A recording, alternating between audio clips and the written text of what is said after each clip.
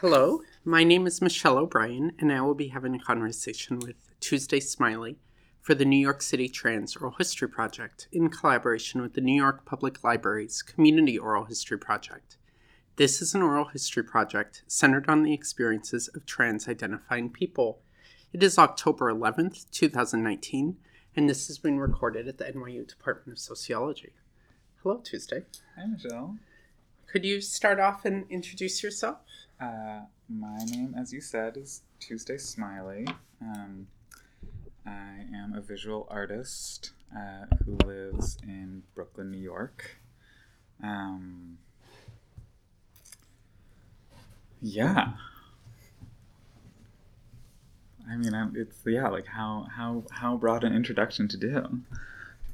I feel like that's a good starting place. Yeah.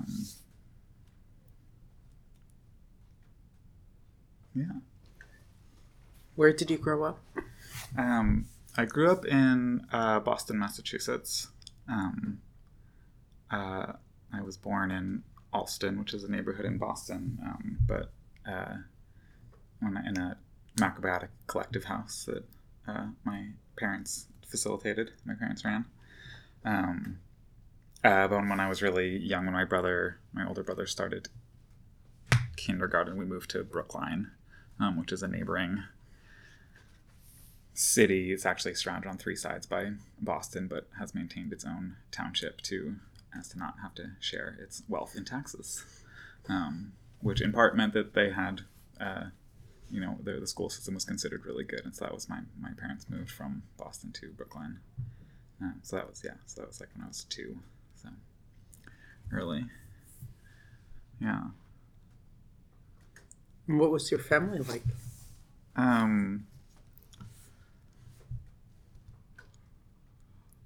That's funny. I hadn't really thought that I was going to talk about my family.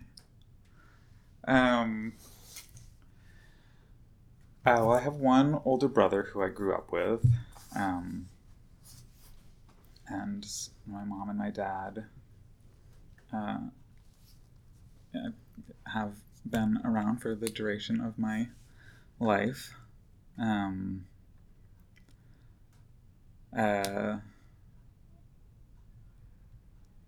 My parents split up when I was in 4th grade. I remember it seeming like the end of the world when they told us. I didn't really know. I knew other kids whose maybe only had one parent or whose parents weren't married, but I didn't know kids whose parents had divorced.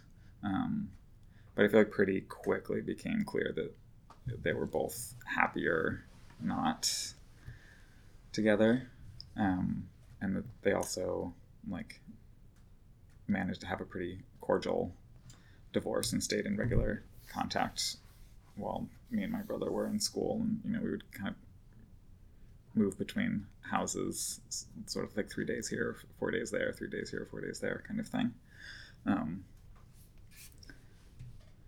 So I mean, I feel like very quickly it seemed like an actually much better kind of situation for everybody. And then I have 2 stepsisters who came later. My sister Whitney was in my brother's grade in high school, and she and my brother Eric basically got my dad and her mom together. I don't really know. I feel like they talked about it before. I don't really know how planned it was. But my brother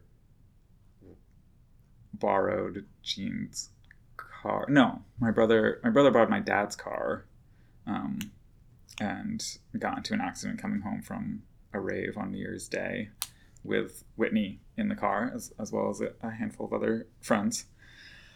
And so that was really kind of the bonding point for my dad and my stepmom, where they're like, oh my God, our kids were just in an accident on the highway. We probably need to process this together.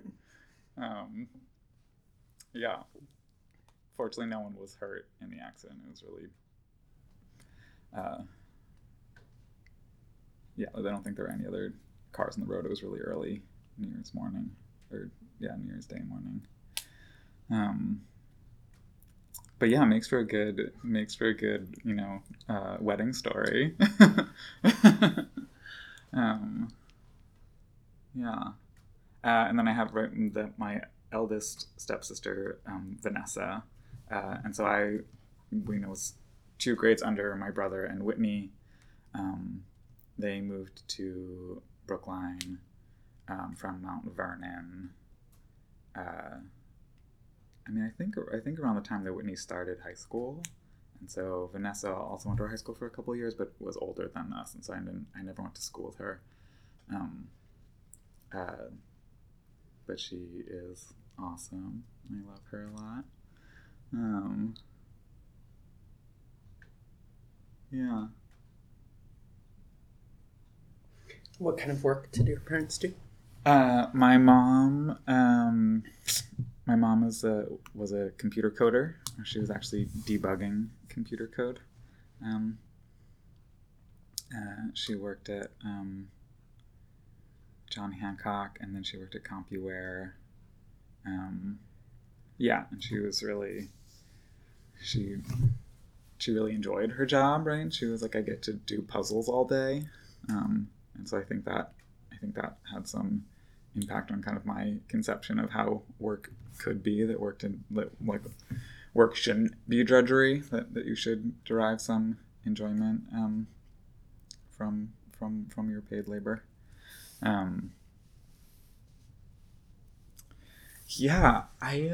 It's really funny. I did not think that I was going to be talking about my family. But right, this is, like, as you said in the intro, sort of, what was the term you used? Often they follow life course structures. A life course structure, yeah. Yeah, I don't know. We can skip past your family anytime we need to. Yeah, I mean, there's certainly interesting material there that I like to discuss with my therapist. But I'm not sure how much of that I'm ready to have as, like, public record. Yeah.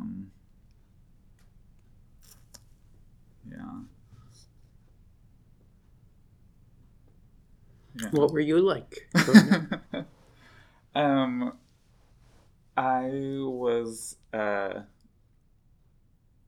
super shy kid. I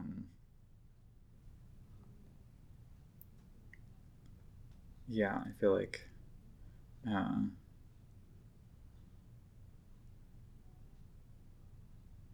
like the world seemed pretty scary most of the time. I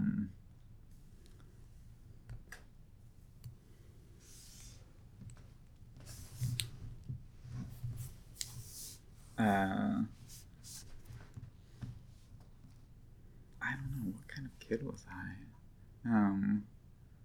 I mean, I totally idolized my brother. He was not necessarily so excited to have a younger sibling. But, like, whatever he did was definitely the coolest thing that you could do. And I feel like, right, we had a kind of, like, so my mom was working computer coding. Should I stop clicking my pen? And my dad wasn't working, and so, right, he was a stay-at-home dad, and we got to spend a lot of time with him, and so, there was a chunk of, like, just kind of getting to have outdoor adventures, going to, like, the Arboretum in Boston, and, like, romping around in the woods, and kind of, like, I don't know, just, like, I feel like he really enjoys, like, kind of, like, kid spirit, and so I think it was really fun for him to have young people as kind of, like, playmates and peers.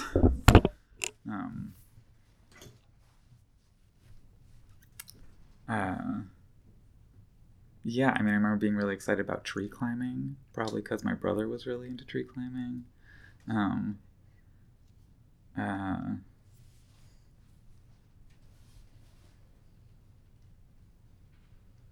Yeah, I don't know. How far forward would you like to jump?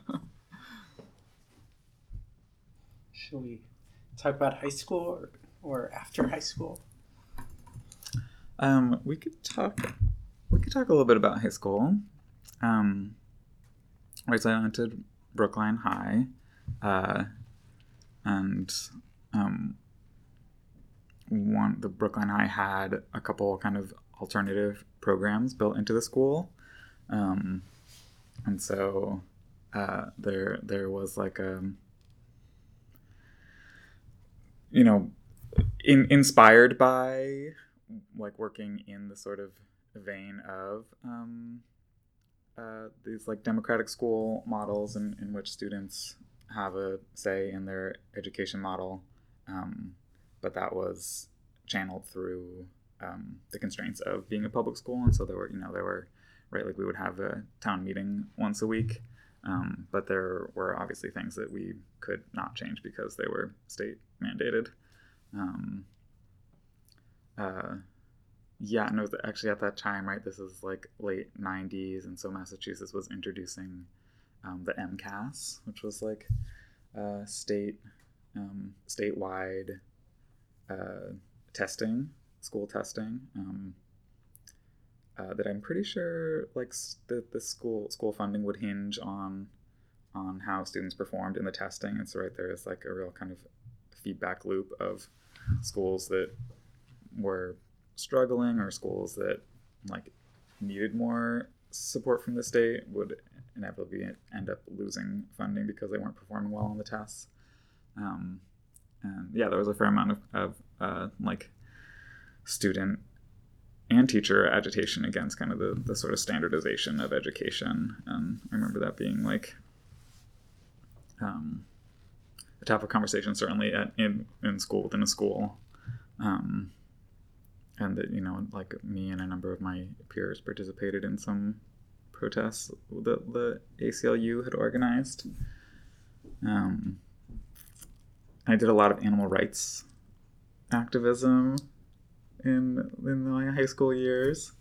I feel like that was really kind of a gateway drug into more complex political analysis, considering race and class and a myriad of other social factors. But yeah, we would do these, like I would participate in these weekly anti-fur protests at Macy's. I don't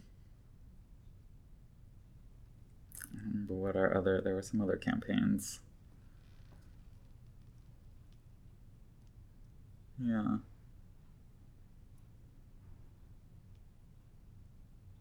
Yeah, it's weird being on public record. Yeah, like I'm like, oh, should I talk about graffiti? Should I not talk about graffiti? I mean, graffiti was certainly a sort of like also a kind of door opener for me in terms of accessing a creative voice and like making space for a kind of emotional processing that sidestepped verbal articulation or written language. I definitely directly contribute to my development. That's really my kind of like the root of my creative artistic practice. It was like growing out of this need for a way to communicate for things that I didn't know how to verbally articulate, didn't have names or words for, but really like kind of enabling a sort of like emotional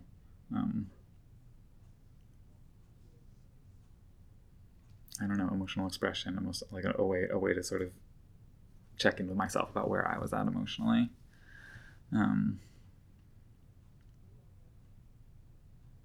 Yeah.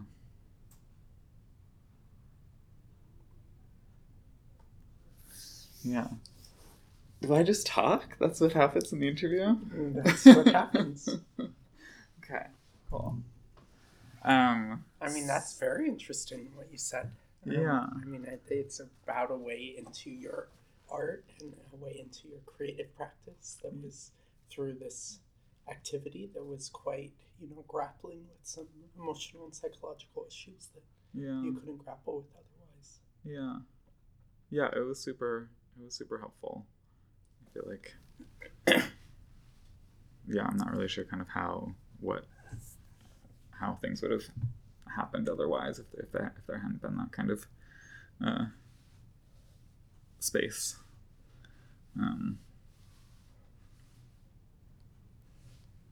Yeah.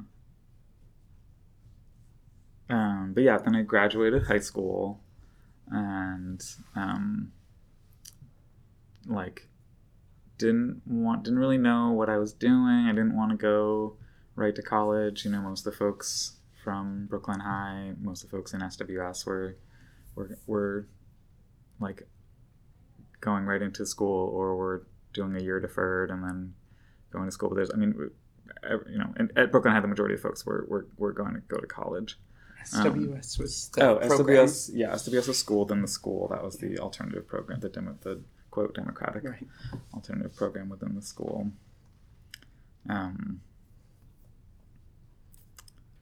The school, Brooklyn High also had it. There was an alternative program, OFC, which is Opportunities for Change, and that was like more of a kind of safety net for folks who were having a hard time making school work for them. I mean, I feel like it is really interesting kind of thinking about the sort of model that Brooklyn High made as a very well-funded public school, of really like making efforts to accommodate students in a variety of, coming from a variety of places, interacting with education in a variety of ways.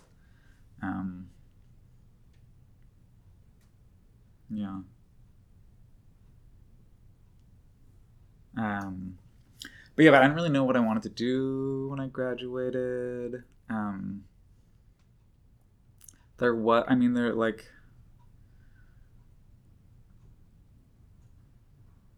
I feel like there was pressure more so from my mom about kind of sort of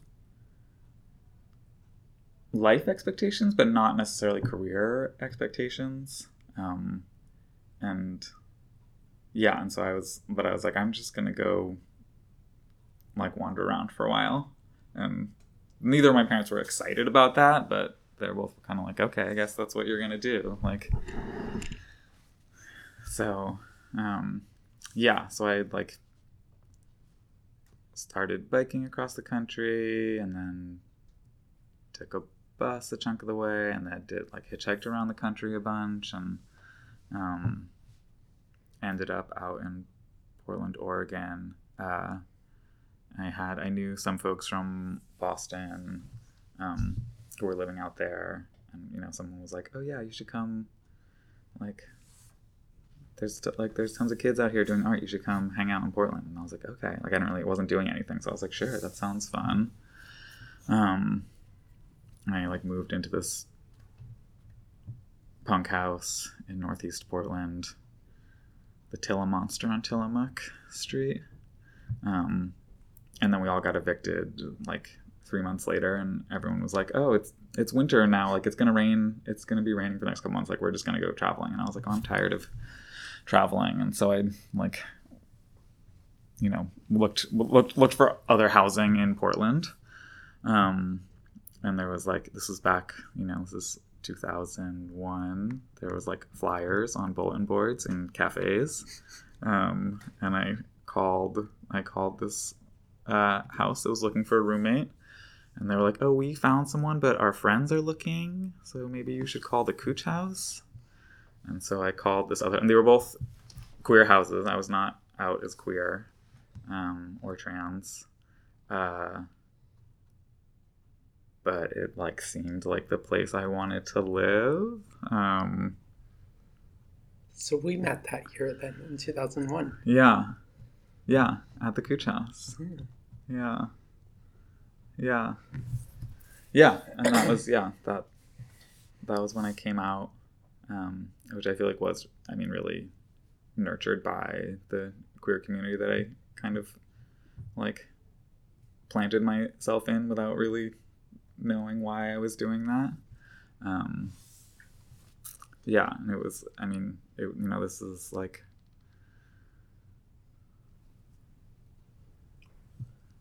there weren't a lot of other trans women in that scene, right? Like there were a number of trans masculine folks, and then most of the folks I was hanging out with were like female identified, female assigned. But there was a kind of like openness and understanding to transness that that really like made a space for that to be something that could be possible for me, which is something I'm super grateful for. Were you connecting to an art practice while you were in Portland, or was there a community space for that? Like, what was the cultural scene you were around like? Yeah. I mean, I was still very interested in graffiti. And then like I started making, I mean, my relationship with graffiti has never been a kind of traditional like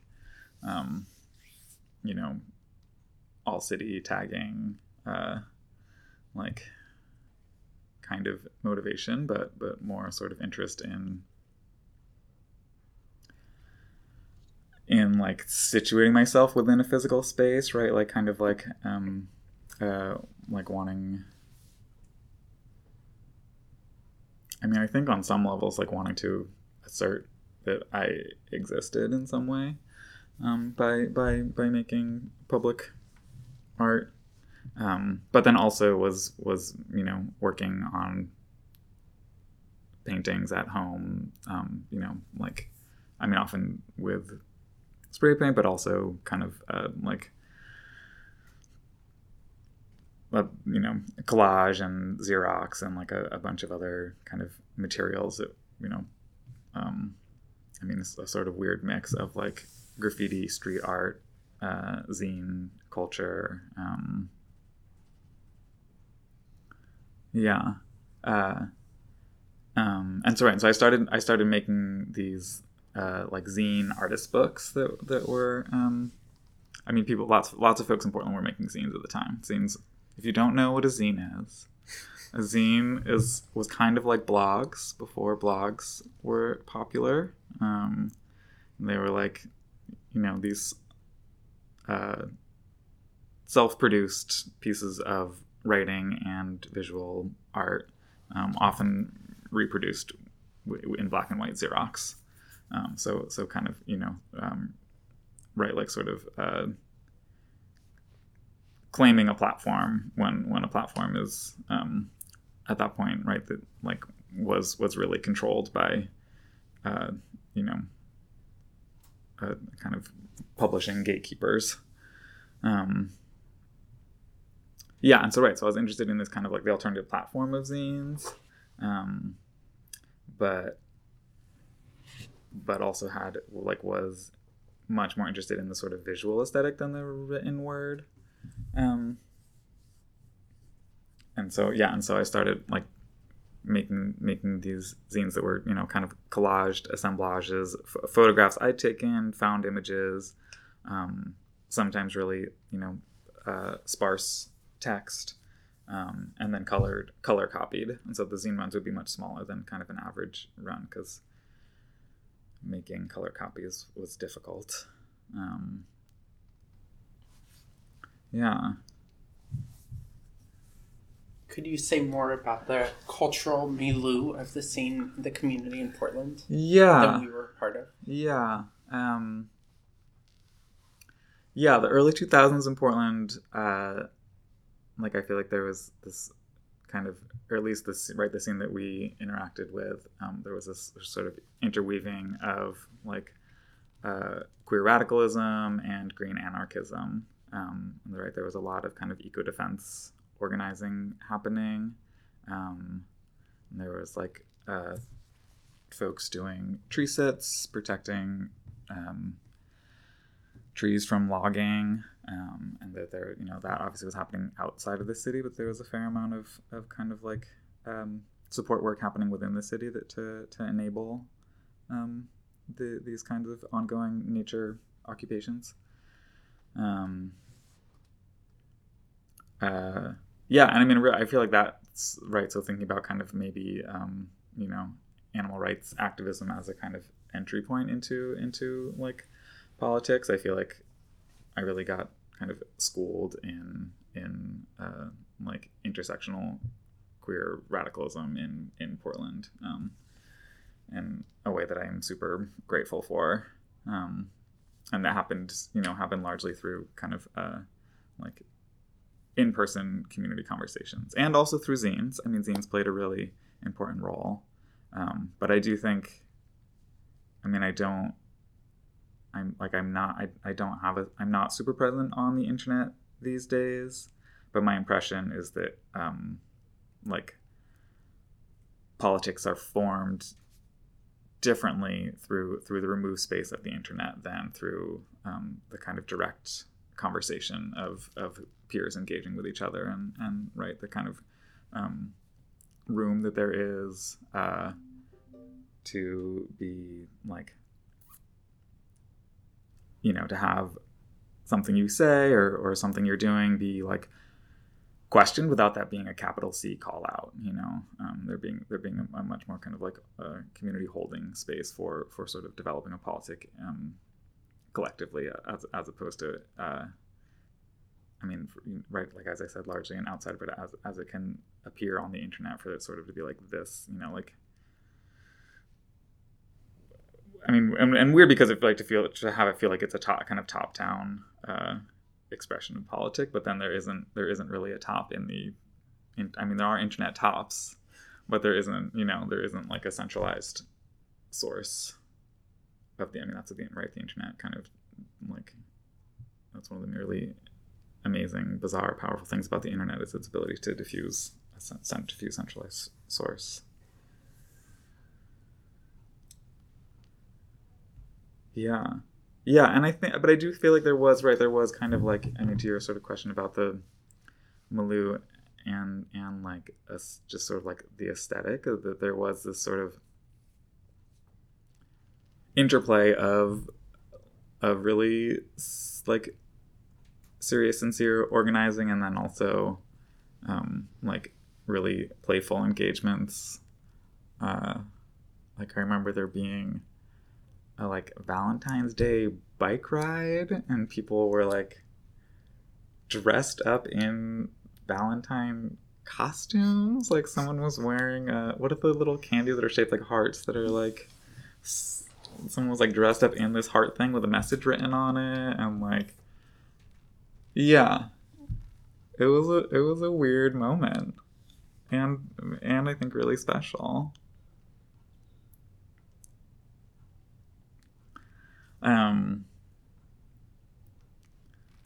But so yeah, so I like, was kind of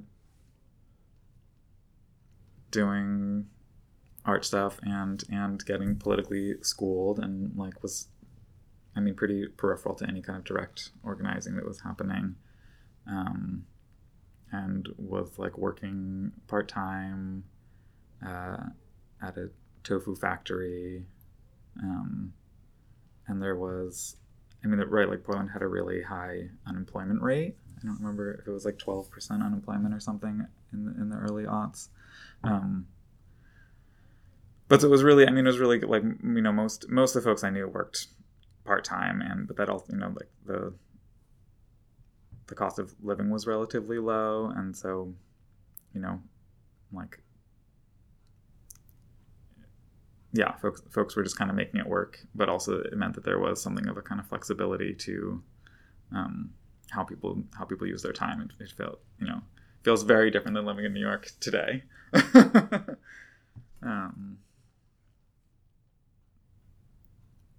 Yeah, and then after a few years, I decided to go to Oregon College of Art and Craft, and that, I mean, that in part was something that my mom encouraged me to do, And I remember it being like really feeling like a kind of big decision of whether I could justify spending that amount of time, or giving art that like letting art take that priority, you know, as opposed to doing direct organizing. And right, that like feeling really kind of conflicted of like this, you know, like allowing myself to pursue these artistic endeavors, feeling like like self-indulgent, you know. It's not true. It's not self-indulgent. There's important work that happens through the production of culture. Go be artists. You brave, smart people. So you said you came out as trans while living at the Cooch House and living in Portland. Yeah. That happened. Do you want to say anything else about that?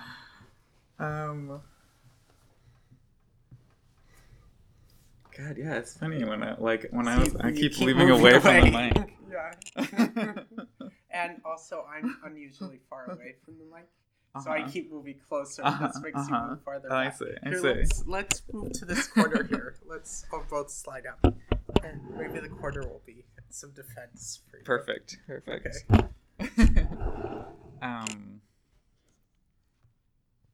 Yeah, I really didn't think about bio when I was like making notes to myself about what I wanted to talk about. I really was like, you know, thinking about the art I'm making now, and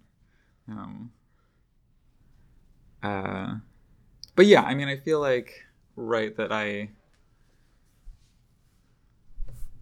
didn't feel like I fit the kind of standard narratives about who a trans woman was, and granted, those standard, you know, my access to those standard narratives in the early thousands were limited. There weren't a ton of good public resources.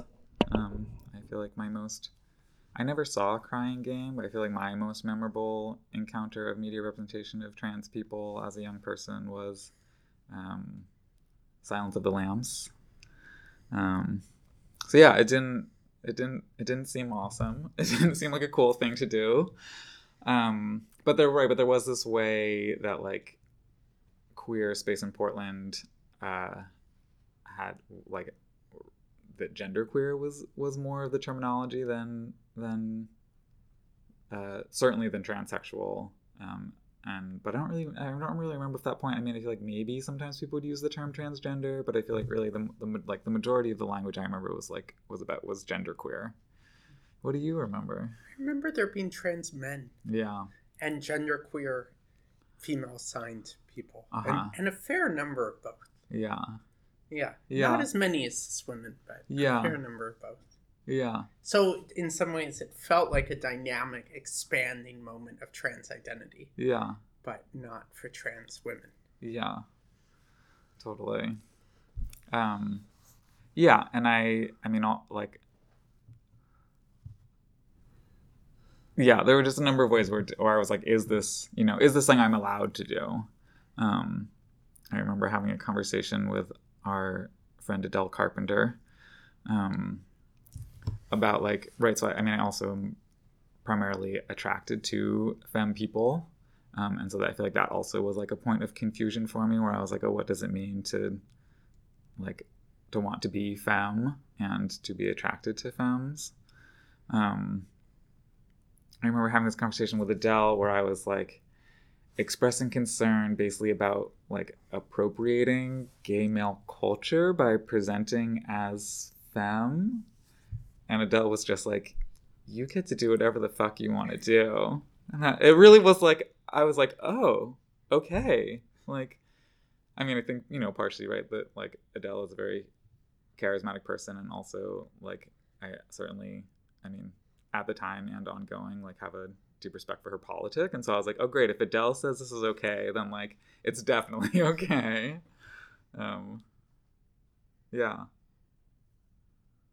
Yeah, and so right, so there's this way that like, you know, that community really like made space for exploration that like the transphobia of broader society had worked really hard to shut down. Yeah. Yeah. It was rough for my parents. um, it's gotten easier for both of them. They've done a chunk of work themselves. But I like, I totally was like, oh my God, me and my mom are going to have this like bonding moment when I tell her. And that's, that's not what happened. Yeah. But yeah, and I remember my brother, I feel like my brother was really, my brother and both my stepsisters are queer. And so that was like really great to have their support. And my brother, I remember my brother early on being like, yeah, at first, like this really kind of freaked me out. Like I was really nervous about it. And then I was like, well, who knows better than Tuesday what's best for Tuesday? And he was like, so I don't understand, but I don't think I have to. So like, I'm just going to follow your lead. And that was really huge. Yeah. Yeah. Yeah. And I think also my, like having, particularly for my dad, like having my stepmom was like, oh great, okay, like she had like no investment in my like gender being masculine. I think like probably in part because she came to the family later, but also because she has had much more kind of experience in queer world. So like her first husband was queer. And so like it felt much less terrifying for her. She was just like, oh cool, we have a Tuesday now, fantastic. And so I'm super grateful for her, also for the kind of work that she did helping my dad kind of adjust.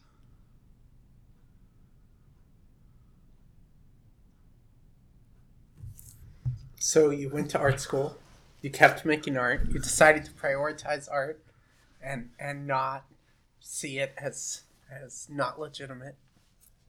Yeah, and I feel like there's a way that, like, as much as I chose art, that art chose me, right? That there's this way, thinking back to being a teenager, that like this was my path of sincere communication, and I feel like that is kind of the best, like, some of the most effective organizing we can do is to be like radically sincere with each other. Yeah, and so that's right. That's kind of what I strive to continue doing with my practice today.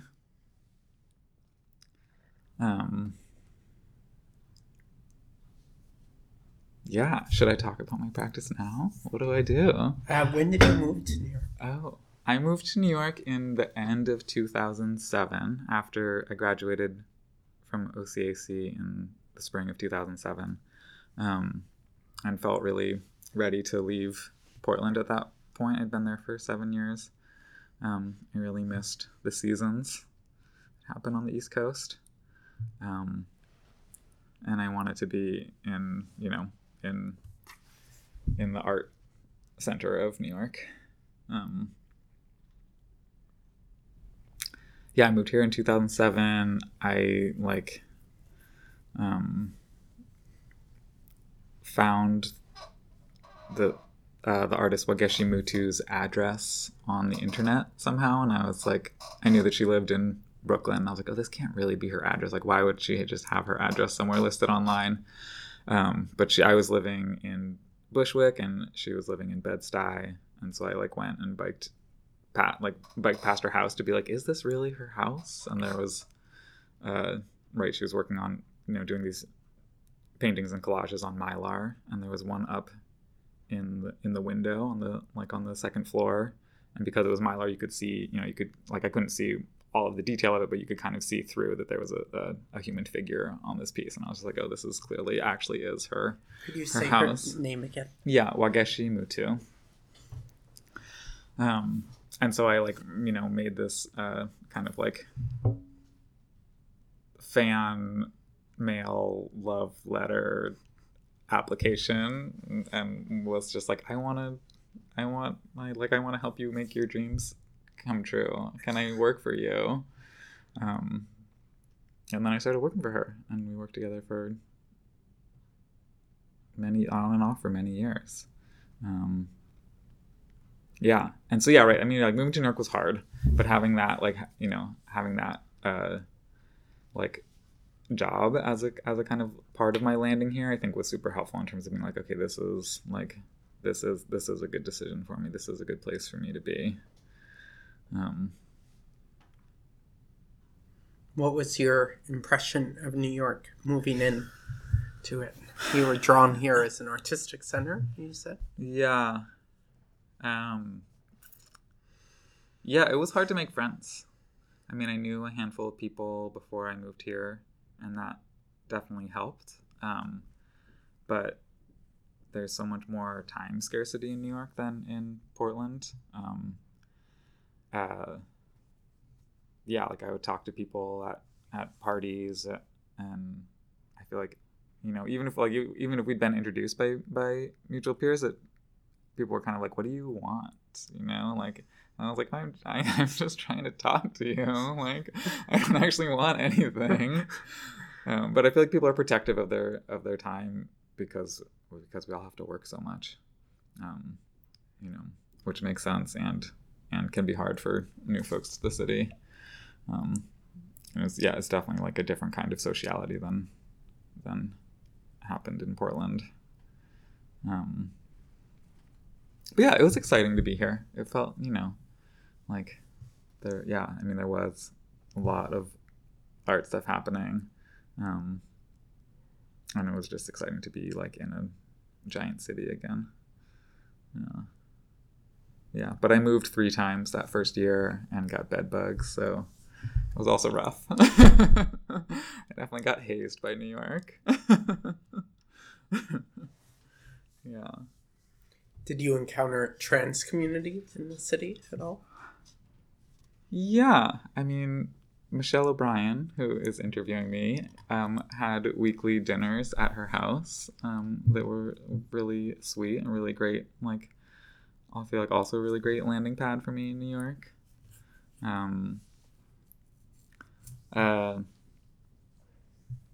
But I feel like it kind of took me. I mean, I feel like, what's the right way to word this?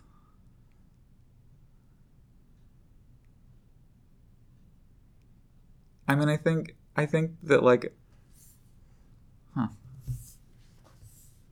it's funny that I can't edit it later.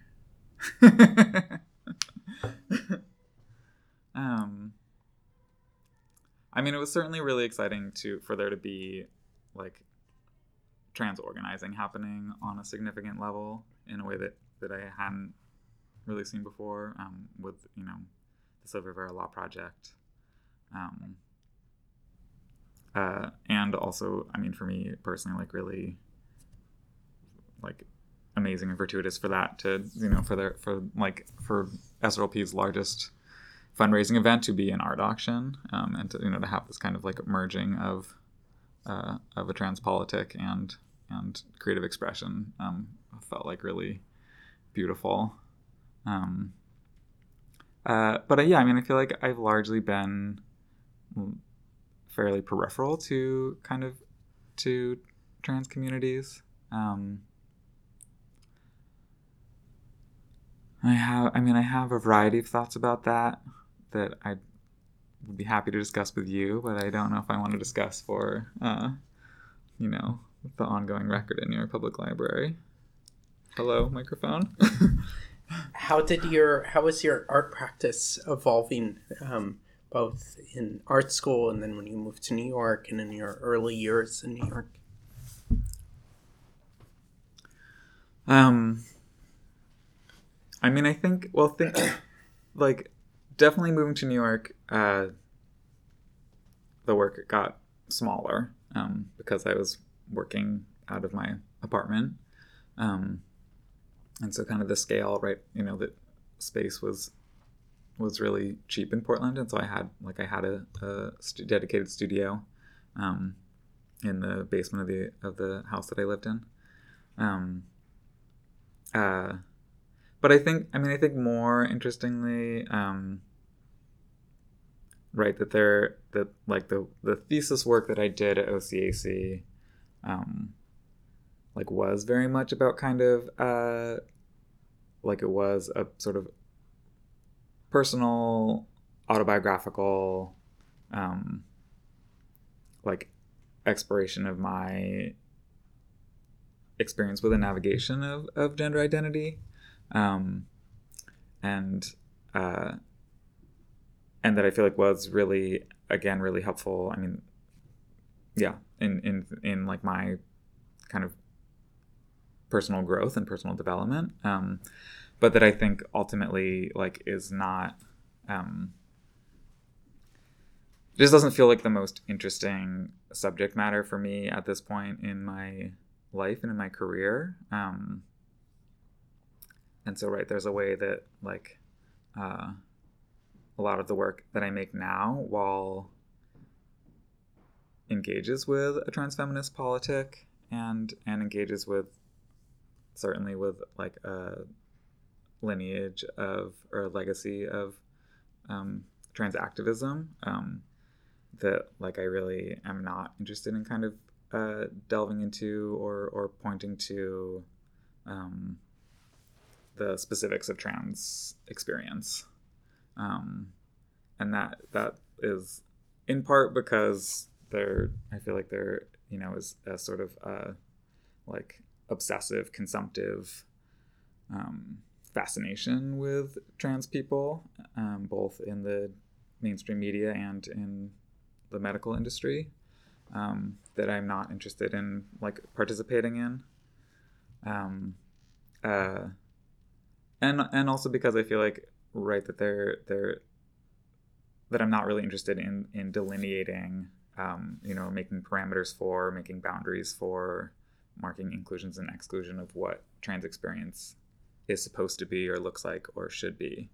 And I'm much more interested in a like open-ended politic that is focused on making sure that everyone's needs are met, regardless of social location. And so the kind of like nuance of trans experience just doesn't feel like the most interesting or compelling way to engage people around questions of how we like are all navigating and negotiating power in our daily lives. Yeah. Can you tell us how you came to that? What the sort of process of evolution was? It sounds like it was concurrent with your move to New York in some ways. And yeah, that's a good question. I mean, I think that partially, like, given my own social location, right, that as a white upper middle class trans woman, like I have a significant amount of privilege, and so there's a way that like to be spotlighting my experience feels indulgent, and feels like not really productive in terms of actually engaging the systems of power that are endangering trans people, right? That I feel largely buffered from the most extreme forms of violence and transphobia enacted by the state and socially, through my whiteness and through my class privilege. And so, right, so it was like partially like I don't want to be like, I don't know what the word is, but this sort of like, well, like navigating the medical industry sucks, and like, and I feel like there's much more pressing concerns and violences on being thrust on people that merit much more attention. Um,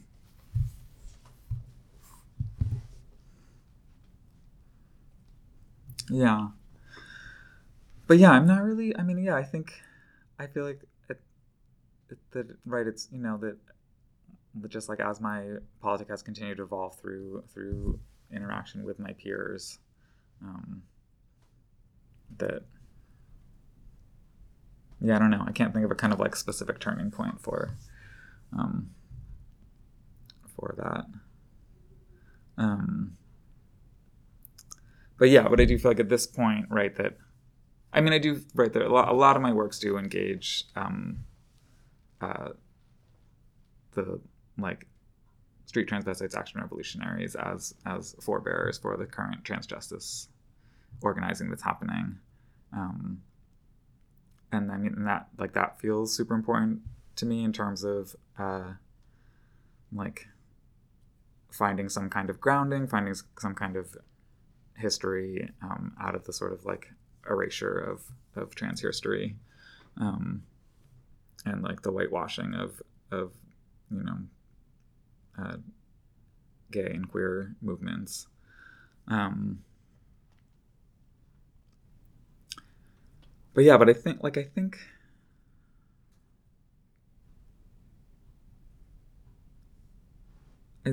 guess with like I guess at this point I kind of see the artwork functioning in it like serving a couple functions, right? And one is that it continues to be a space for me to like um, explore and work through things and to sort of have an emotional uh, like to let my emotional world inform my cognitive thinking. Um, but then also like I want to be uh, holding and honoring the like trans forebears who came before us, and particularly like folks who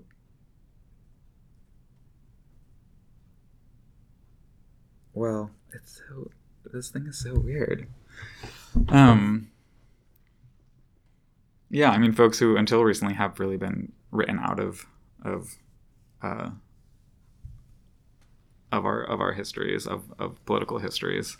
Um, uh, but and so so there is a way that I want like that I am when I'm making the works that I am thinking about the work speaking um, to queer and trans viewers specifically and like politicized queer and trans viewers. But I also feel really aware that that is not the majority of the people who are in art spaces who are interacting with artwork. And so I also am really interested in kind of like navigating an open-endedness that leaves the work accessible and invites and like that there's even an invitation to folks from a variety of social occasions and a variety of politics, and right that there's a kind of like an invitation, hopefully like a level of enticement to the viewer to engage with the work, right? And that's something that I do through kind of like a careful crafting of the work, a careful consideration of composition, color, and how the work is physically put together, right? That I want people to look at the work, and I want to reward that looking. But then also that I like particularly the works that have text, that I want the works to challenge the viewer to consider each of our relationships to power, and whether that be in a hierarchical structure, whether that be power that's moving horizontally, right? That like I'm interested in a kind of open-ended invitation that makes space for folks from all kinds of social occasions to be able to be critically self-reflexive, and I'm interested in that like the sort of specificity of this like of like a loving critical self-reflection, as a potentially really powerful political tool, right? That there are these really real and dangerous institutions and architectures that are enacting systemic violence, like the prison industrial complex, and that they're enabled by individuals, right? And that like each of our positioning that like allows these institutions to continue plays as much role as the institutions themselves. And so, right, like I'm not advocating for a kind of like self-reflection instead of direct organizing. But they're both important. And again, right, that this is kind of the calling that that I feel like art has invited me to. Is to be working through these channels.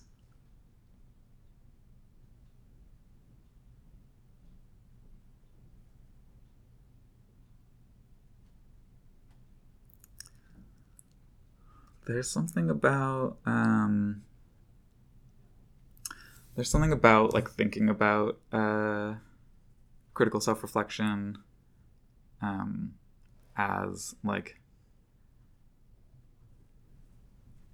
as a kind of love, and that like, and I think, I mean, I like kind of touched on this earlier, but I think that there's like, I feel like this is already starting to shift, but in kind of online culture, that it feels like this sort of like call out culture,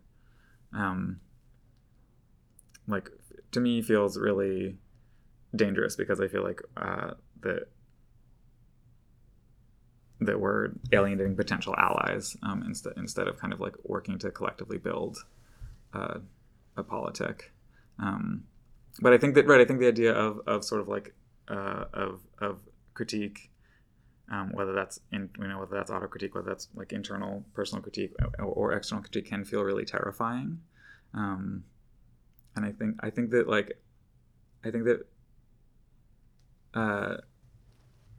there's something about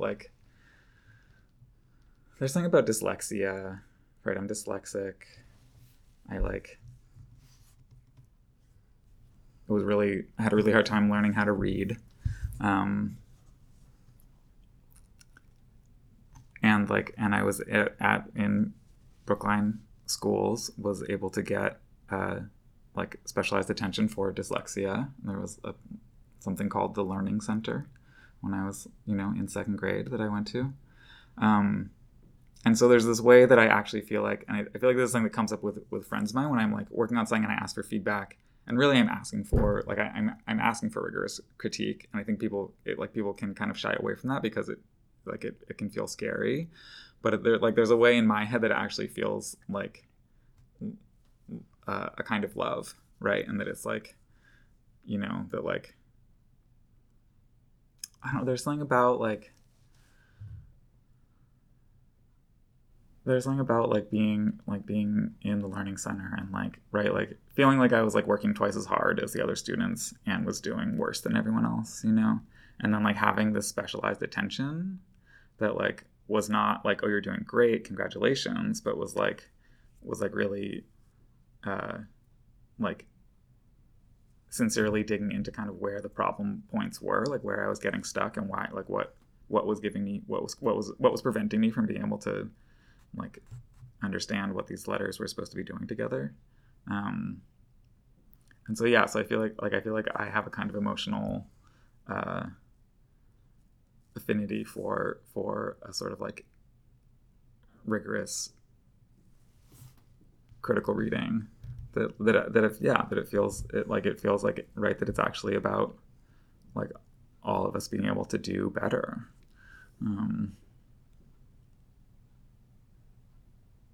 Yeah.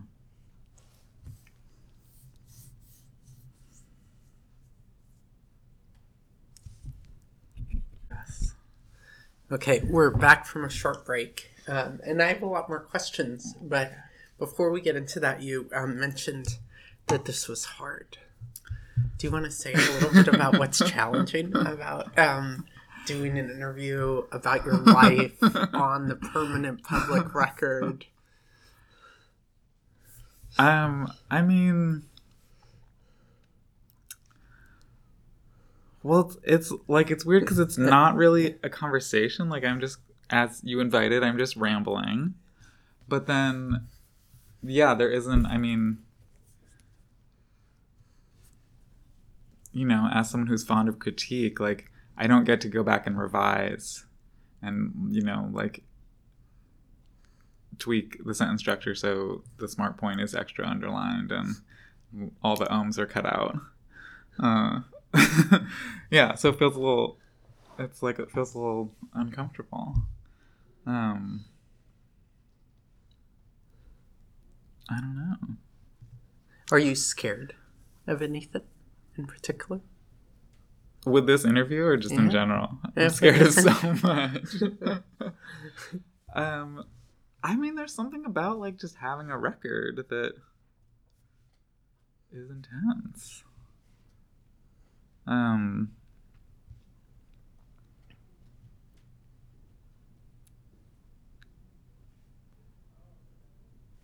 I mean, I think like most of,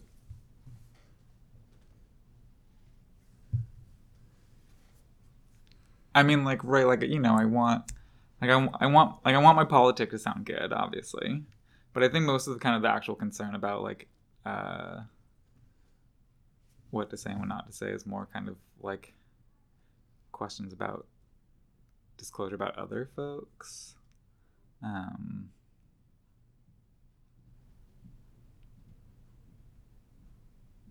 And, like, see, even just that statement, like, it's not that I want my politic to sound good, it's that I want my politics to be well articulated.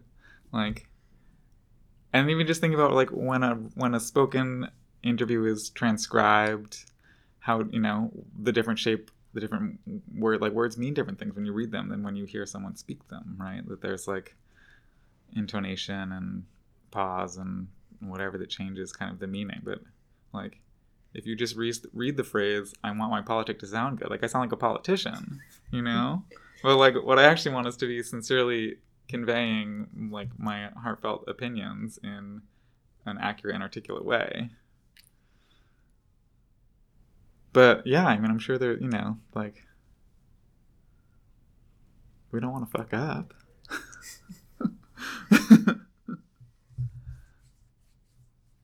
Yeah.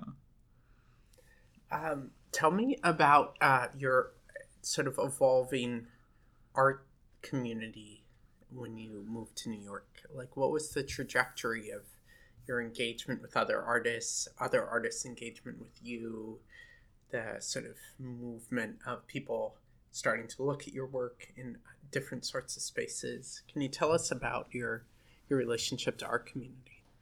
Yeah. I mean, I think, like, I feel like I mean, as I've kind of said a couple times about sort of, like, my evolving politic growing from community dialogue, right?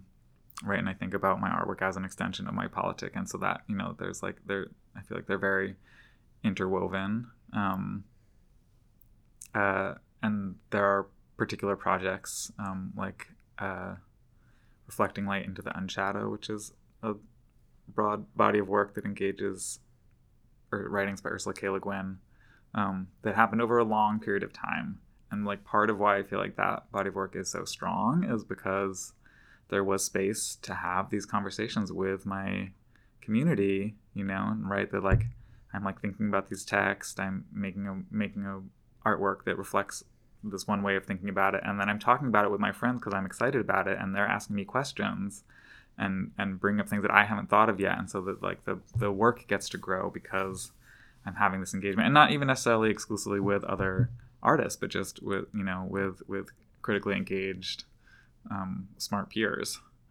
And so I'm super grateful for that. And I feel like, right, there's this kind of perpetual myth of, like, the lone genius, and it's like no one is doing anything on their own, like, ever. Anything productive, it's like all of this is growing out of out of like so much collective labor and thinking and heart. But in terms of engaging with other artists, I mean, I feel like, right, that, you know, like everything just happens through like through people you know, and people who have seen your work and respect your work and understand what you're doing. And so for me, right, like a big turning point was showing work at the new museum in Trigger.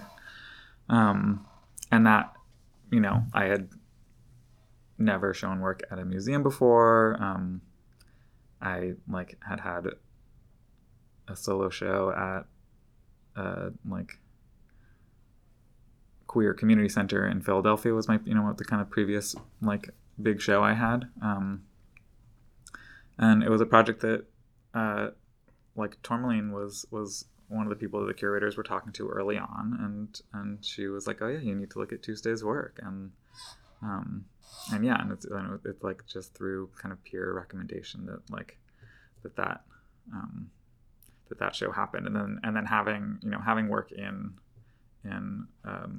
at the new museum kind of opened the door for all these other opportunities. So I mean, yeah, you know, that in that way, it feels very much that like any kind of artistic trajectory is going to grow out of like a kind of peer support. Thank you, Tourmaline.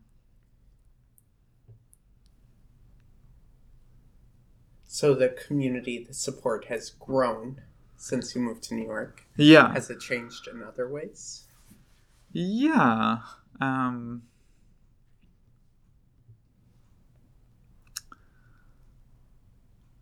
I mean, in so many ways. I mean, partially, I think it right is just that like New York is like has made itself a art epicenter, and so being in art spaces here, you know, the like peers or connections you're gonna make have the potential to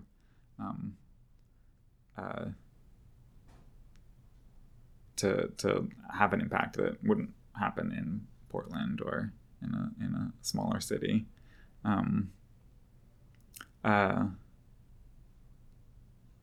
But I mean, I feel like, I don't know, like I feel like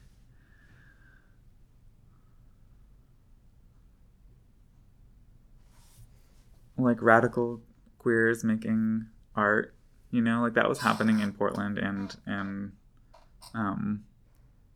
that like, right, that work was not necessarily recognized by art institutions, and was like super informative for me in my making process.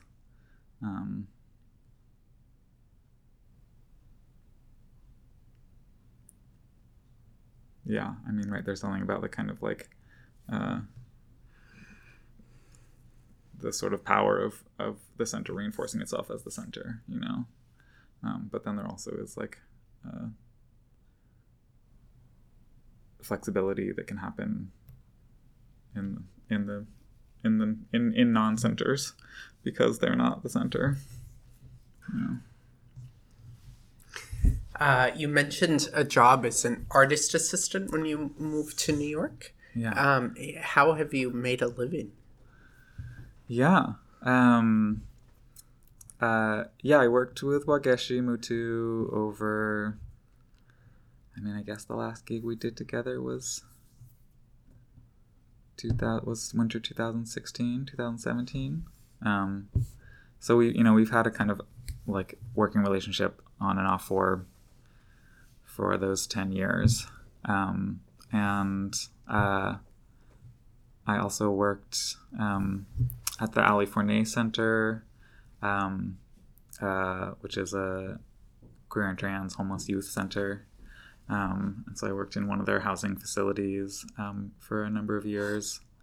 And I also worked for a window display studio. I was the office manager for Birkin Pride.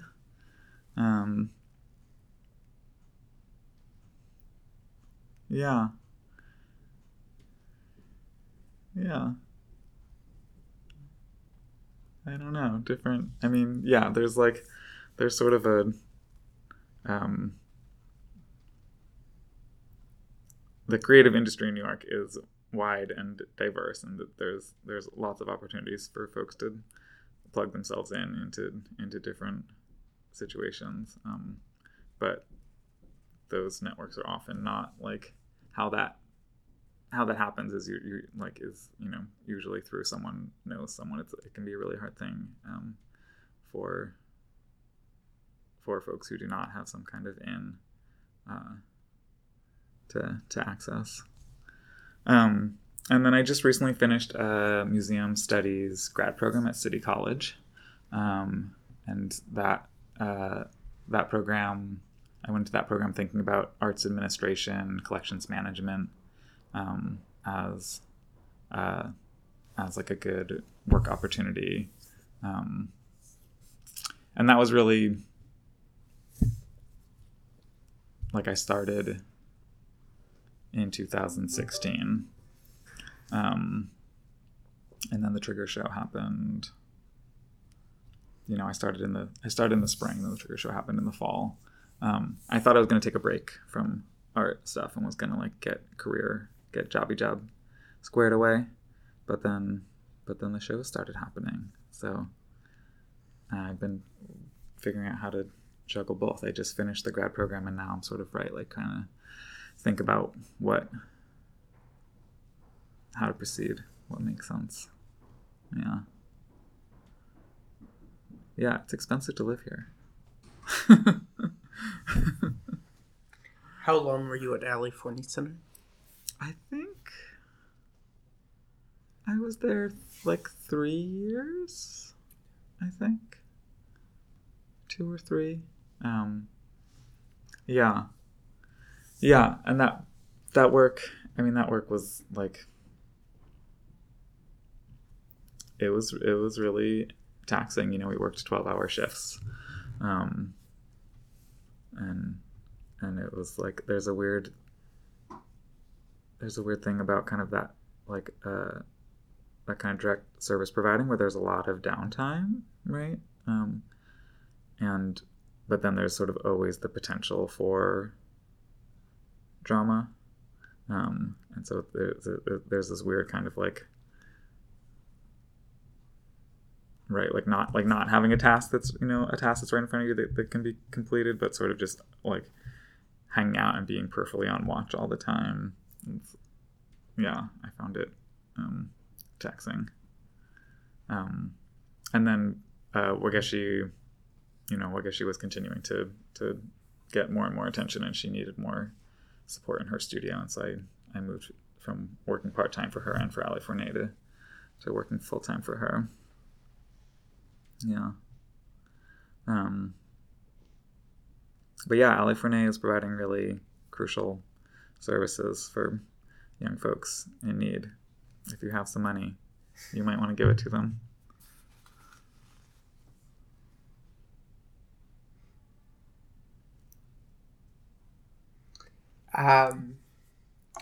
How has it been starting? You mentioned the show at the new museum really opening a lot of avenues and a lot more relationships and shows and a lot more attention on your work. I mean, in some ways, you've become pretty well known as trans artists go in a fairly short span of time, in a few years. What has that been like for you emotionally and in terms of the rhythm and dynamics of your life? Yeah, it's been interesting. I mean, it feels really exciting to have people interested and excited about the work, and to be able to have a platform for sharing the work feels really good. It's funny, I find myself kind of perpetually, right, like someone will contact me about a show, and that, like, I feel like I'm always, like, I always start off really kind of wary about their, like, their politic, or what they, what their show is doing or isn't, more often isn't doing. and then I feel like it's usually not until like halfway through the show is actually, the exhibition's been up for half of its running time. And then I'm like, oh, this person's really on my team and like really gets me. But I do have this kind of guarded reserve where I'm, that like, I mean, I think some of that is kind of coming out of like the 2014 quote unquote transgender tipping point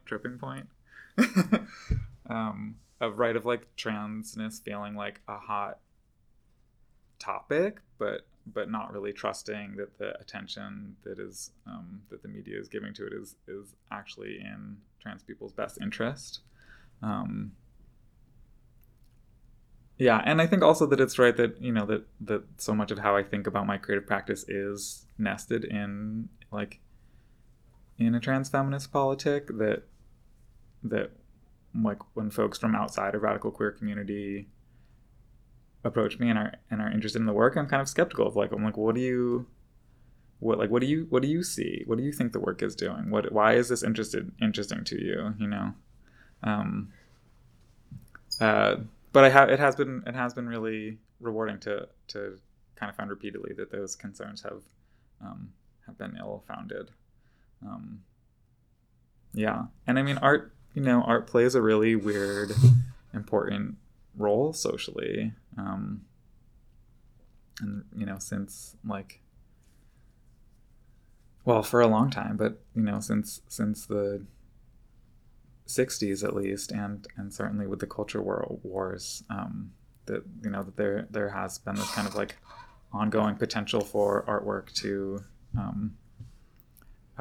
sort of guide a broader like politic and at times a broader social opinion, and so yeah, being able to connect with people who are interested in art being powerful in that way in some way and are in curatorial positions is really exciting, and I feel like it is really kind of a special opportunity.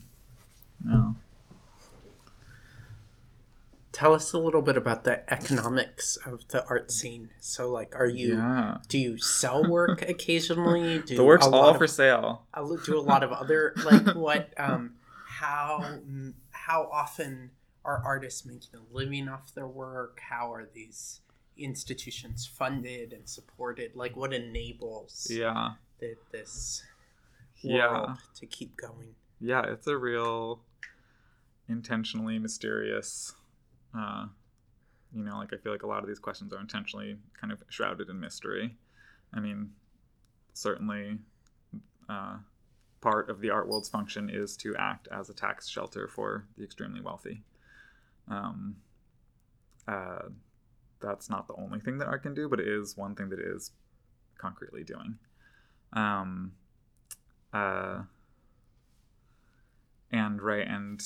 there's been a lot of attention recently on Canders, who was on the board at the Whitney Museum, who run a company making tear gas and other military equipment. And yeah, these kind of questions about like what, while boards theoretically don't have any say over the creative expression of an institution, inevitably they provide a significant amount of the funding for these institutions, and their opinions are gonna matter. And so it is this really weird kind of in between space where art really does or has the potential to be like a really vocal social political venue or avenue, and at the same time is not necessarily steered by but potentially controlled by the uber wealthy, at least enabled by. But yeah, selling work.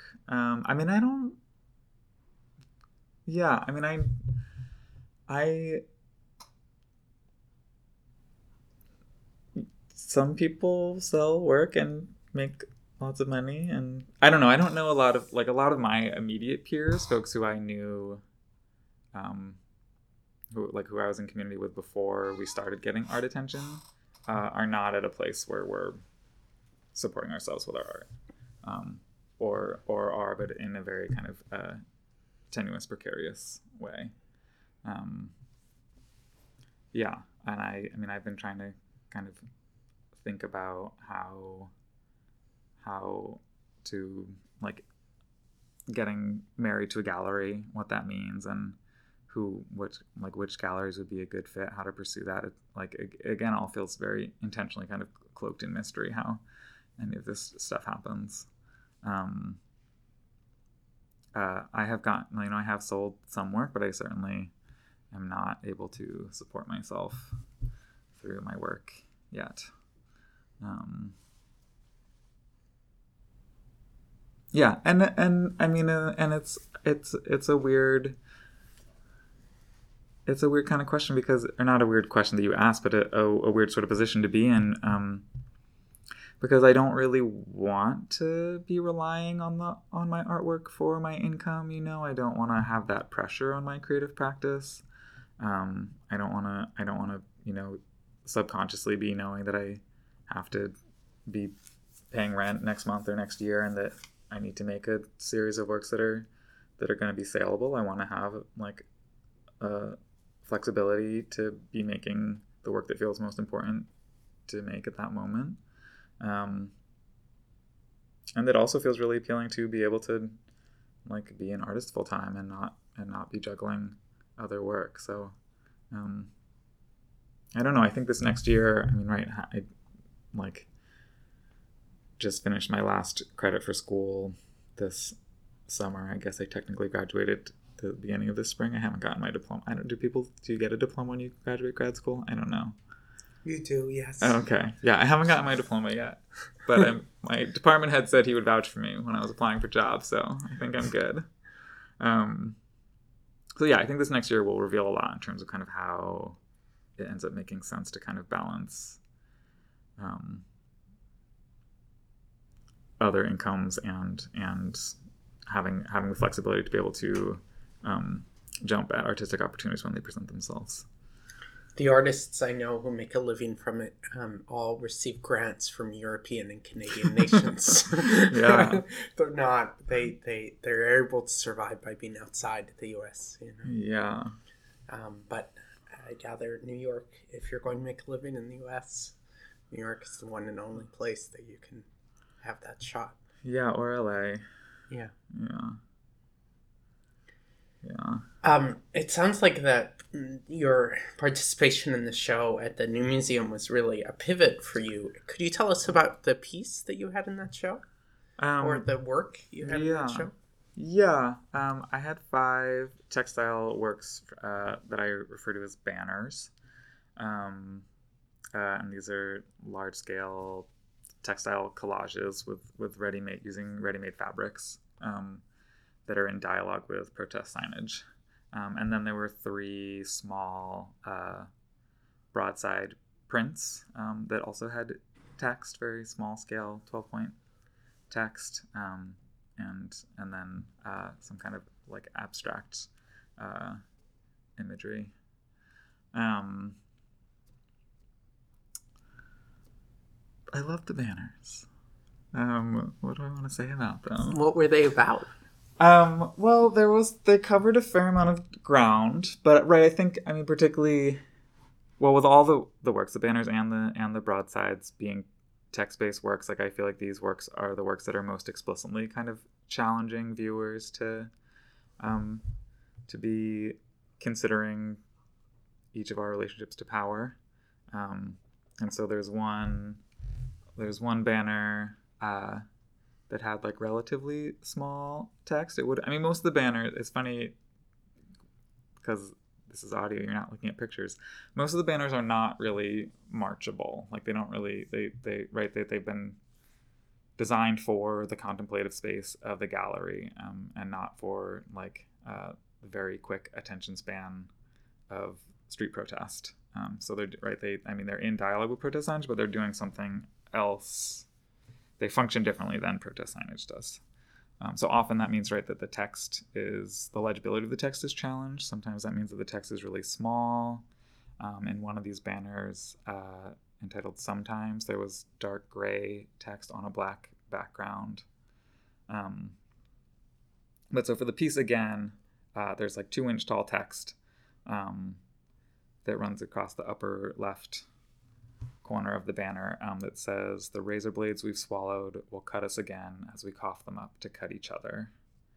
And then there's like a kind of beige gray horizontal swatch of fabric that's layered with like a suit lining, kind of like white and navy striped suit lining material that is at like an uneven angle that makes this like these diagonal lines across the work. And then there's a panel to the right of that that's white canvas that has silver metallic paint and is layered with this bright orange fabric. And then there are these little stitches, these little details of embroidery floss stitching that run in lines parallel to the pinstriping of the suit lining. That kind of, that evoke or point to, they're certainly not like explicit depictions of, but kind of nod to, the potential of what a cut from a razor blade would look like. And that work is very much about, right, like thinking about the internalization of systems of power, and right that we have been steeped in since birth in our culture, and kind of thinking about the ways that like we can and do leverage those systems for our own short-term gain, and the ways that leveraging ultimately like harms us as well as harms the people that we are targeting, and specifically with that work, I'm thinking about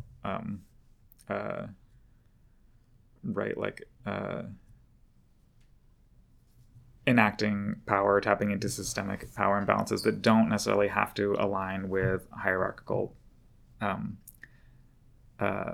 differentiations of power, right? That these acts are something that can happen horizontally just as easily as happening top down.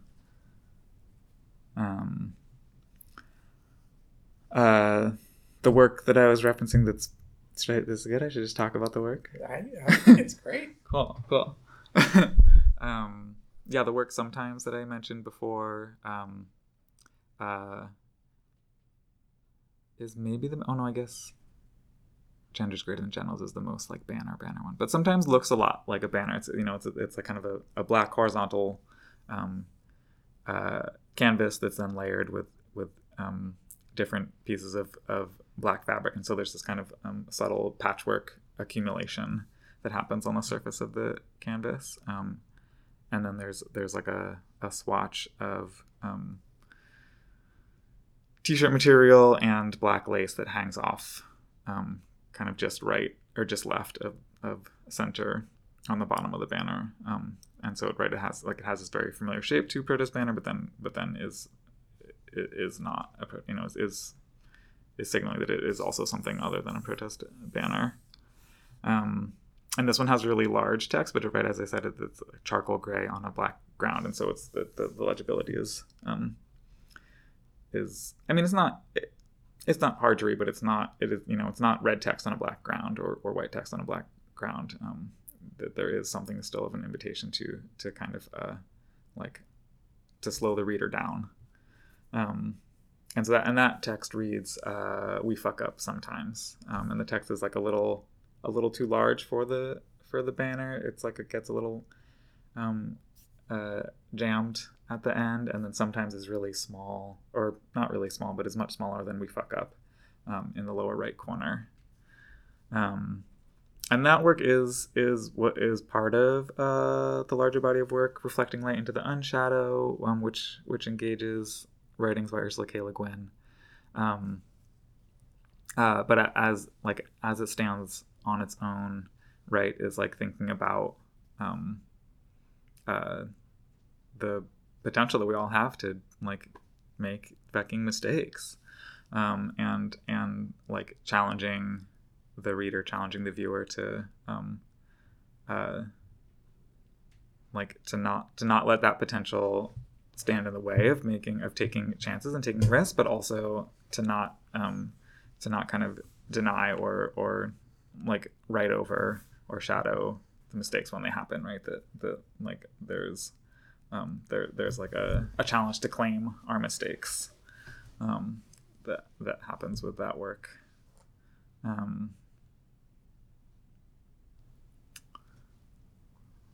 was gonna say something about sometimes.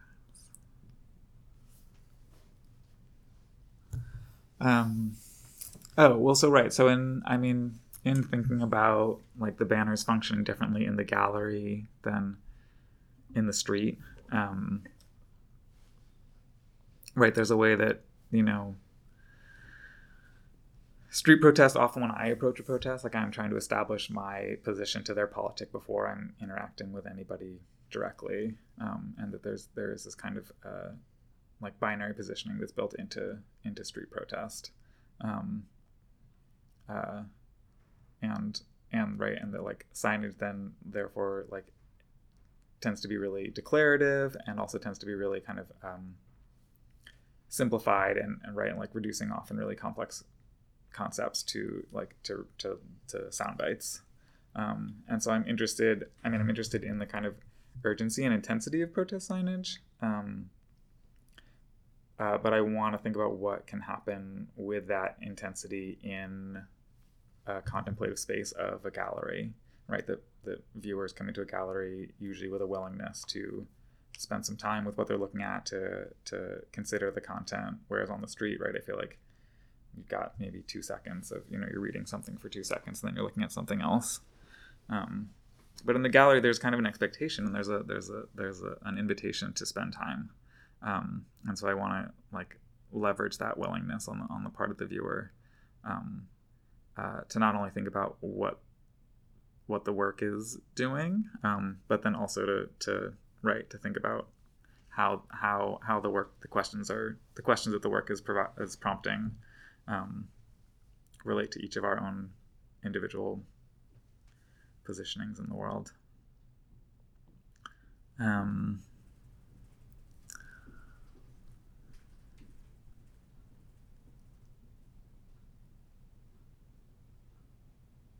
Oh yeah, and then also with like challenging the legibility of the text. Right there, these are visual artworks. They're not written. They're not poems. They're not texts. They do contain text, but there's always a risk that viewers will read the work instead of look at the work, right? And that kind of understanding of information in the written form versus the visual processing happens really differently. I think this is also something that I like feel aware of as someone who's dyslexic, and also as someone who, right, like as a teenager was using art to explore things that I could not articulate, did not have words or even like a articulated understanding for. And so, right, I'm interested in this kind of the like invitation to internal process that visual artwork does for me kind of automatically. And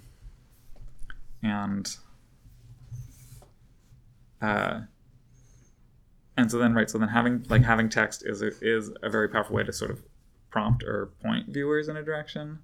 But I don't want the viewer just to read. I want the viewer to look and to read.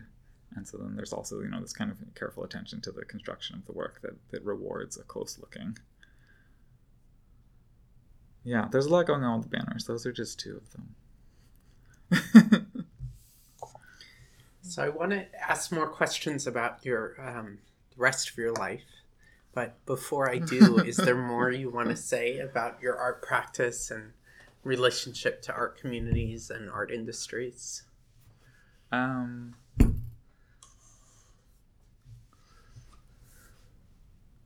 don't think so.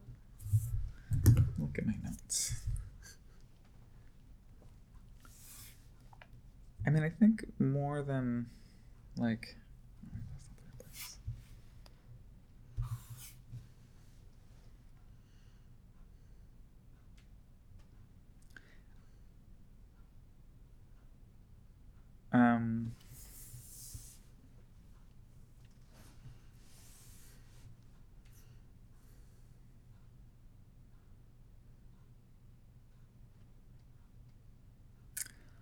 Well, I guess I'll say something about like thinking about trans feminism as a verb instead of as a noun, which, right, I feel like ties to kind of how I was just describing the work that, or the invitation that I see these artworks kind of presenting to viewers. And so, right, when I think about trans feminism, I'm not reading.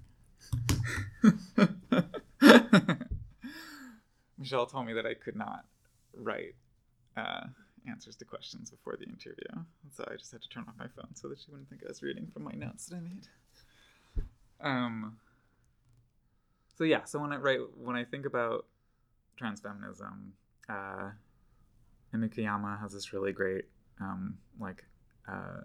broad-reaching definition of trans feminism, which, without reading the quote, I believe is along the lines of trans feminism is a movement for and by trans women who see their liberation inextricably linked to all women and beyond.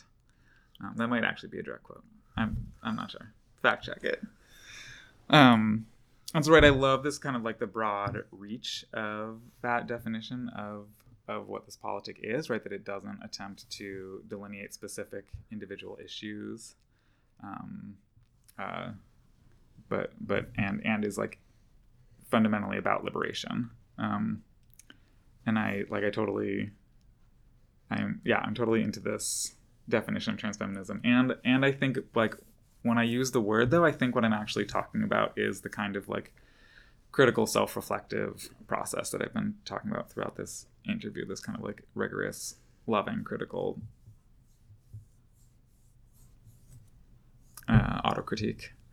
And I think that's what, like, when I think about transfeminism as a verb, that's what it is, right? And that, you know, that like that more so than like bullet list of agenda items, right? That it's a way of moving through the world that enables loving, sincere engagement with each other, and like the kind of room for potential like never-ending growth. And I hope, and yeah, right, and so that, you know, the hope is that's like that my artwork can invite that into the world in some capacity.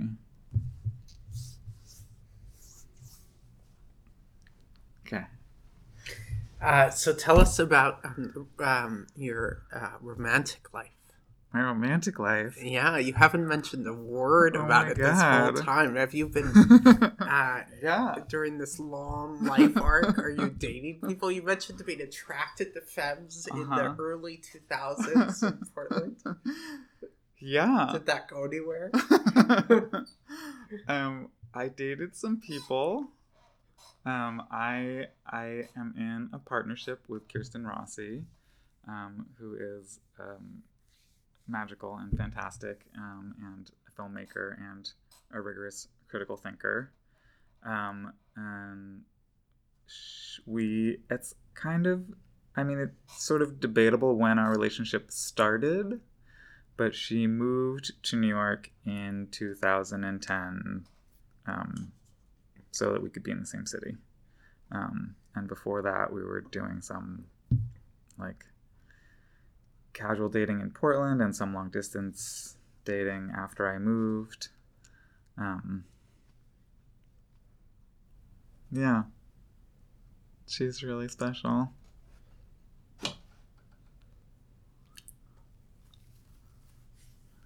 I don't know. What else did I say? I feel, see, this is why interviews where you ramble are weird. It's because, like, I'm used to conversations. It's somewhere between the conversation and that essay format or memoir or something. Yeah. Totally.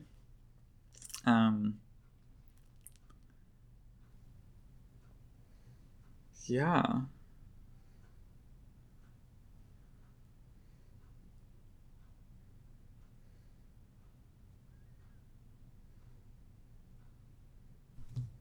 Yeah. What have your living situations been like over the years? Um, uh, I've lived in a variety of collective houses, or apartments with roommates that were more, some less collectivized. Uh, yeah, I think, I mean, certainly in Portland, that was like a kind of common cohabitation format, um, which I feel like, like roughly translates to how it seems like a lot of folks cohabitate in New York. Um, I currently live with Kirsten, and I have a roommate named Connie, and Connie has a small dog named Daisy, and that is like kind of the best roommate equation you can have. You get to live with a small dog, but not be responsible for a small dog. It's pretty dreamy. Um, uh, yeah, when I got bed bugs the first time, that first year in New York, I think I've had them 3 times now. I really was like, I don't know what's gonna happen. I don't know what to do. And I like threw out a bunch of furniture, and I probably didn't need to, but you kind of don't really. I didn't really know, and I feel like there was less information about bed bugs maybe in 2007, 2008 than there is now. Or at least I have a routine since I've had them 3 times. Um, but yeah, I had moved into a building that was infested, and so like they showed up in our apartment, and we had our apartment treated, and then they came back like 3 months later, and then we were talking to our neighbors, and they're like, "Oh yeah, everyone has them," and we were like, "Oh, okay, we should move." But I was scared. There's this fear of like being a contaminant with bed bugs. They're really stressful. I don't know why. I don't know what it is about the kind of psychology of having bed bugs, but it's a very taxing experience. But my friend Sergio Rodriguez, he was just like, "Oh yeah, you should just move in with me and my dad." And I was like, "Are you sure about that? Like, what if I bring bed bugs?" And he was like, "Well, it's cool. My dad's a super, so like he'll be able to take care of it. But also, he's convinced that we can't have them, so." And I was like, cool, I'm gonna still like treat everything I possibly can. And he was like, yeah, that's great. And that was really, really beautiful. I got to live with Serge and with Roddy. I think I was there for like 3 or 4 years. And yeah, and just having this kind of community support in this like situation that I really didn't know what I was gonna do. To have a peer just like take me under his wing like that was really, really heartwarming. Thanks, Serge. Thanks, Roddy.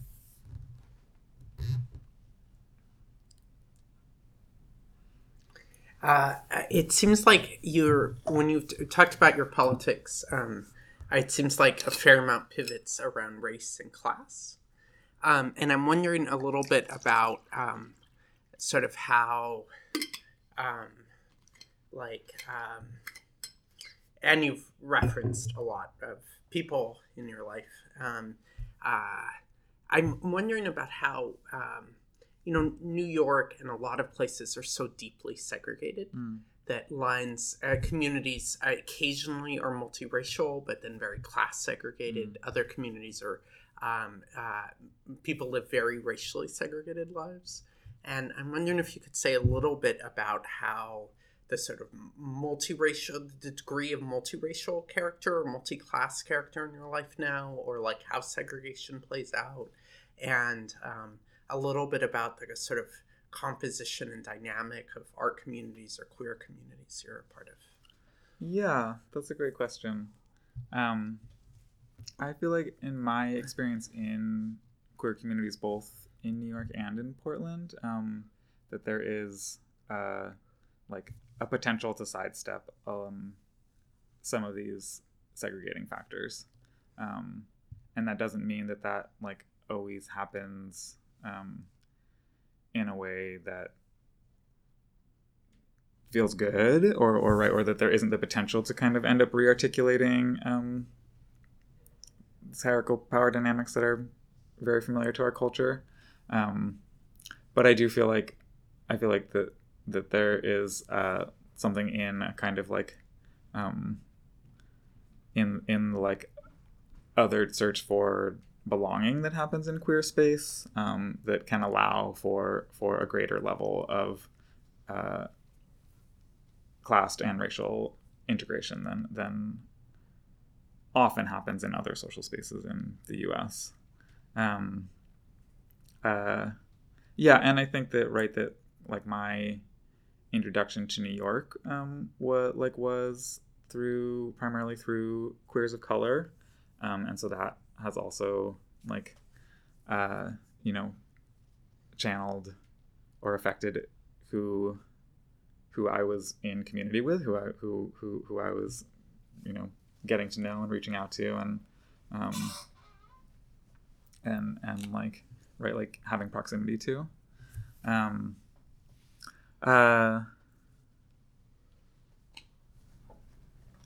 Yeah, I mean, there's a lot to unpack there. Like I don't know. I mean, I think as the queer communities that I am part of age, I feel like that there's like maybe just less socialization in general, right? That like folks are hanging out with partners more and are partying less and are sleeping more, including myself. Grandma Smilie. And so I feel like that there is kind of like a narrowing of social space that seems to have occurred over the course of the last 5 years for me.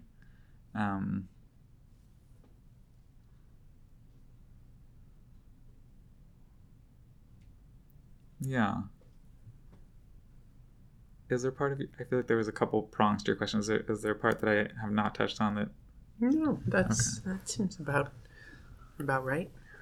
Cool. Yeah. Yeah. Do you think you'll stay in New York? I don't know. I feel like New York is very challenging, but I also feel like it's hard to imagine living somewhere else, and particularly at this stage of artist recognition. It seems kind of silly to leave, but it also is super expensive and super taxing for me to be here at this point. Again, as you know, as I feel older, have less energy. I feel like it takes a lot of energy to do basic things here, like laundry and groceries, that I think are just easier to do in like cities that are less dense and have a slightly slower pace. So I don't think I'll stay forever, but I have no idea where I would go or how I would do that.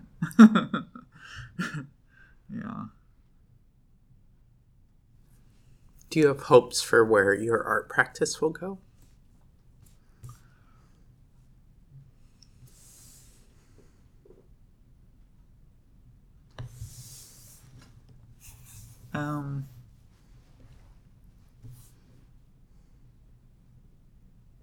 You know, I feel like this is something I should be more deliberate about. It certainly has felt great to get recognition for my practice, but I haven't really kind of laid out goals or benchmarks for what I for what I want it to look like. But I think that would be super valuable in terms of manifesting. So that seems like some good homework. And do you have any thoughts about where sort of the more, I guess, trans artistic practice or trans artistic community might be going? Yeah, that's an interesting question. I mean, I think I'm kind of resistant to the idea of a trans artistic practice. Again, in like wanting to kind of point away from a delineation of what qualifies as trans, what makes something trans, what is a trans practice. But I mean, I do think, right, that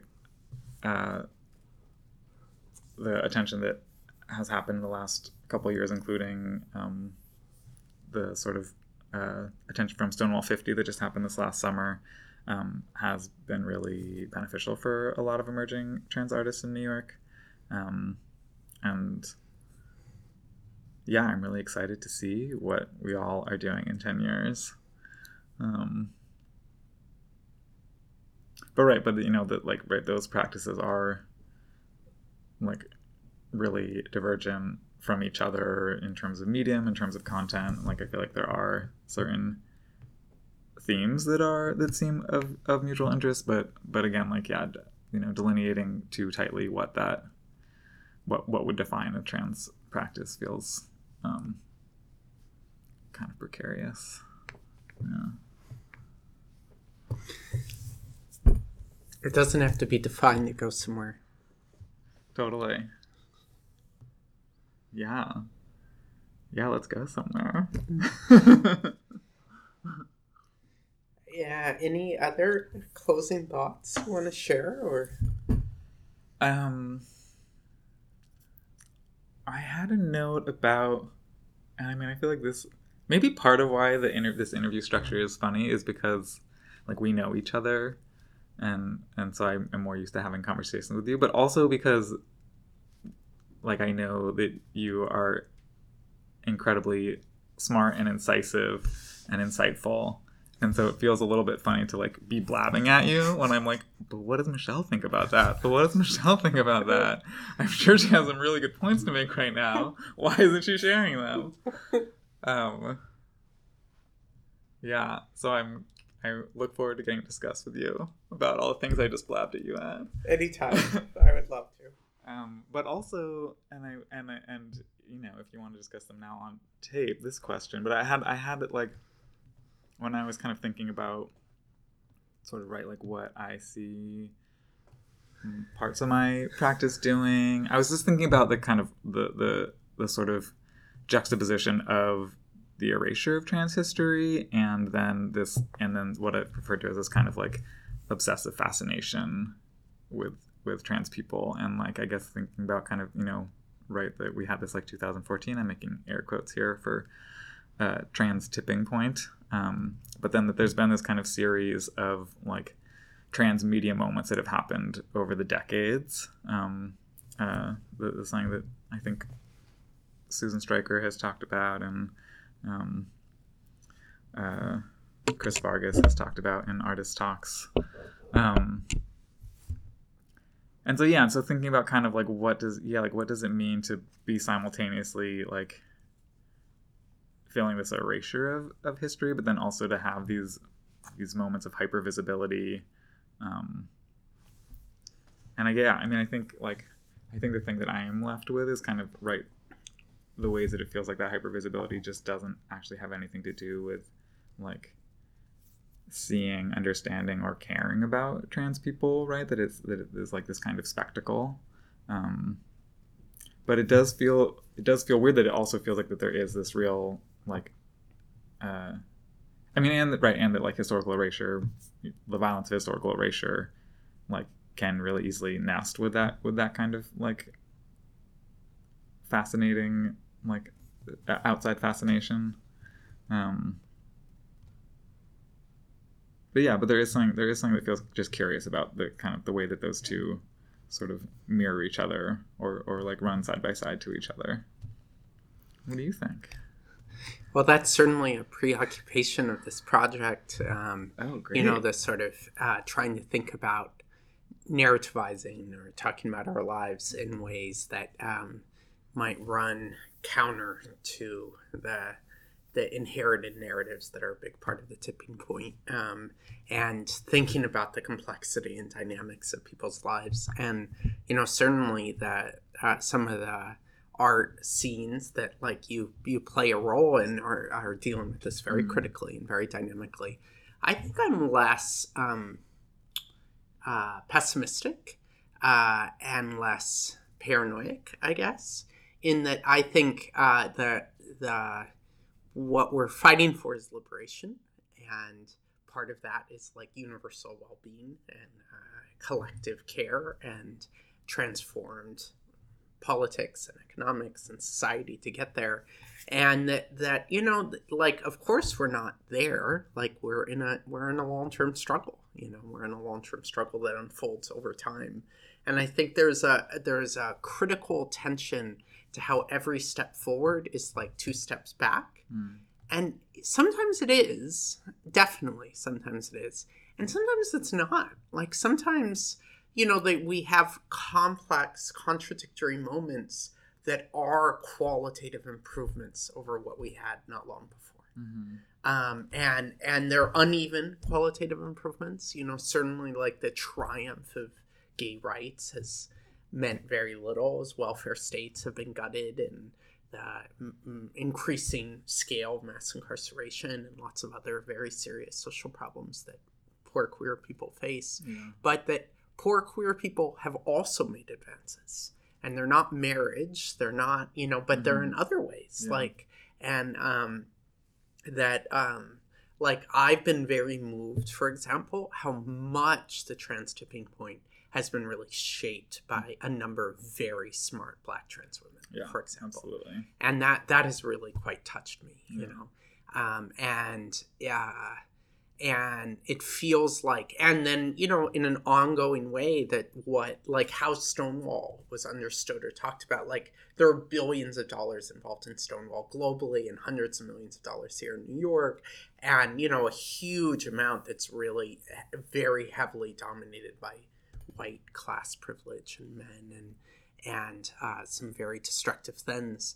But like the speaker series that I helped to be part of at the library, like I felt like we had a little moment of being able to get some money for some really good conversations that I was really quite moved to be a part of, and figuring out how to capitalize on that, how to build on that. And of course, that money is all gone now. Like there's no support at all anymore. But like the conversations that we had counted for something. Counted for something really substantive. And I don't think we have to be like naively optimistic or like blithely ignore all the ongoing problems in order to be like, we are building the fragments of like a different kind of way of being with each other. And trans people have been building that for a long time, and the scale of that and the depth of that, and the irreversibility of that is taking on a different shape in the present. And that's part of why I put so much work into these interviews. Yeah. That I think they really do count for something. Absolutely. And you do it in your art practice. You know, like you make art, like you don't just back down. Yeah. Thank you for that. It was really eloquent and beautiful and inspiring. Yeah. I'm more optimistic than a lot of people. Yeah. I mean, I'm a communism or barbarism kind of person. So like we either have to get out of this or it's going to get very bad. Yeah. But like what trans people are doing the last decade is one of the most promising things for the future of the world. Yeah. Yeah. I want to carry that frame with me. Well, thank you for talking Tuesday. Yeah, thanks for asking questions and having me. Yeah, it was a pleasure.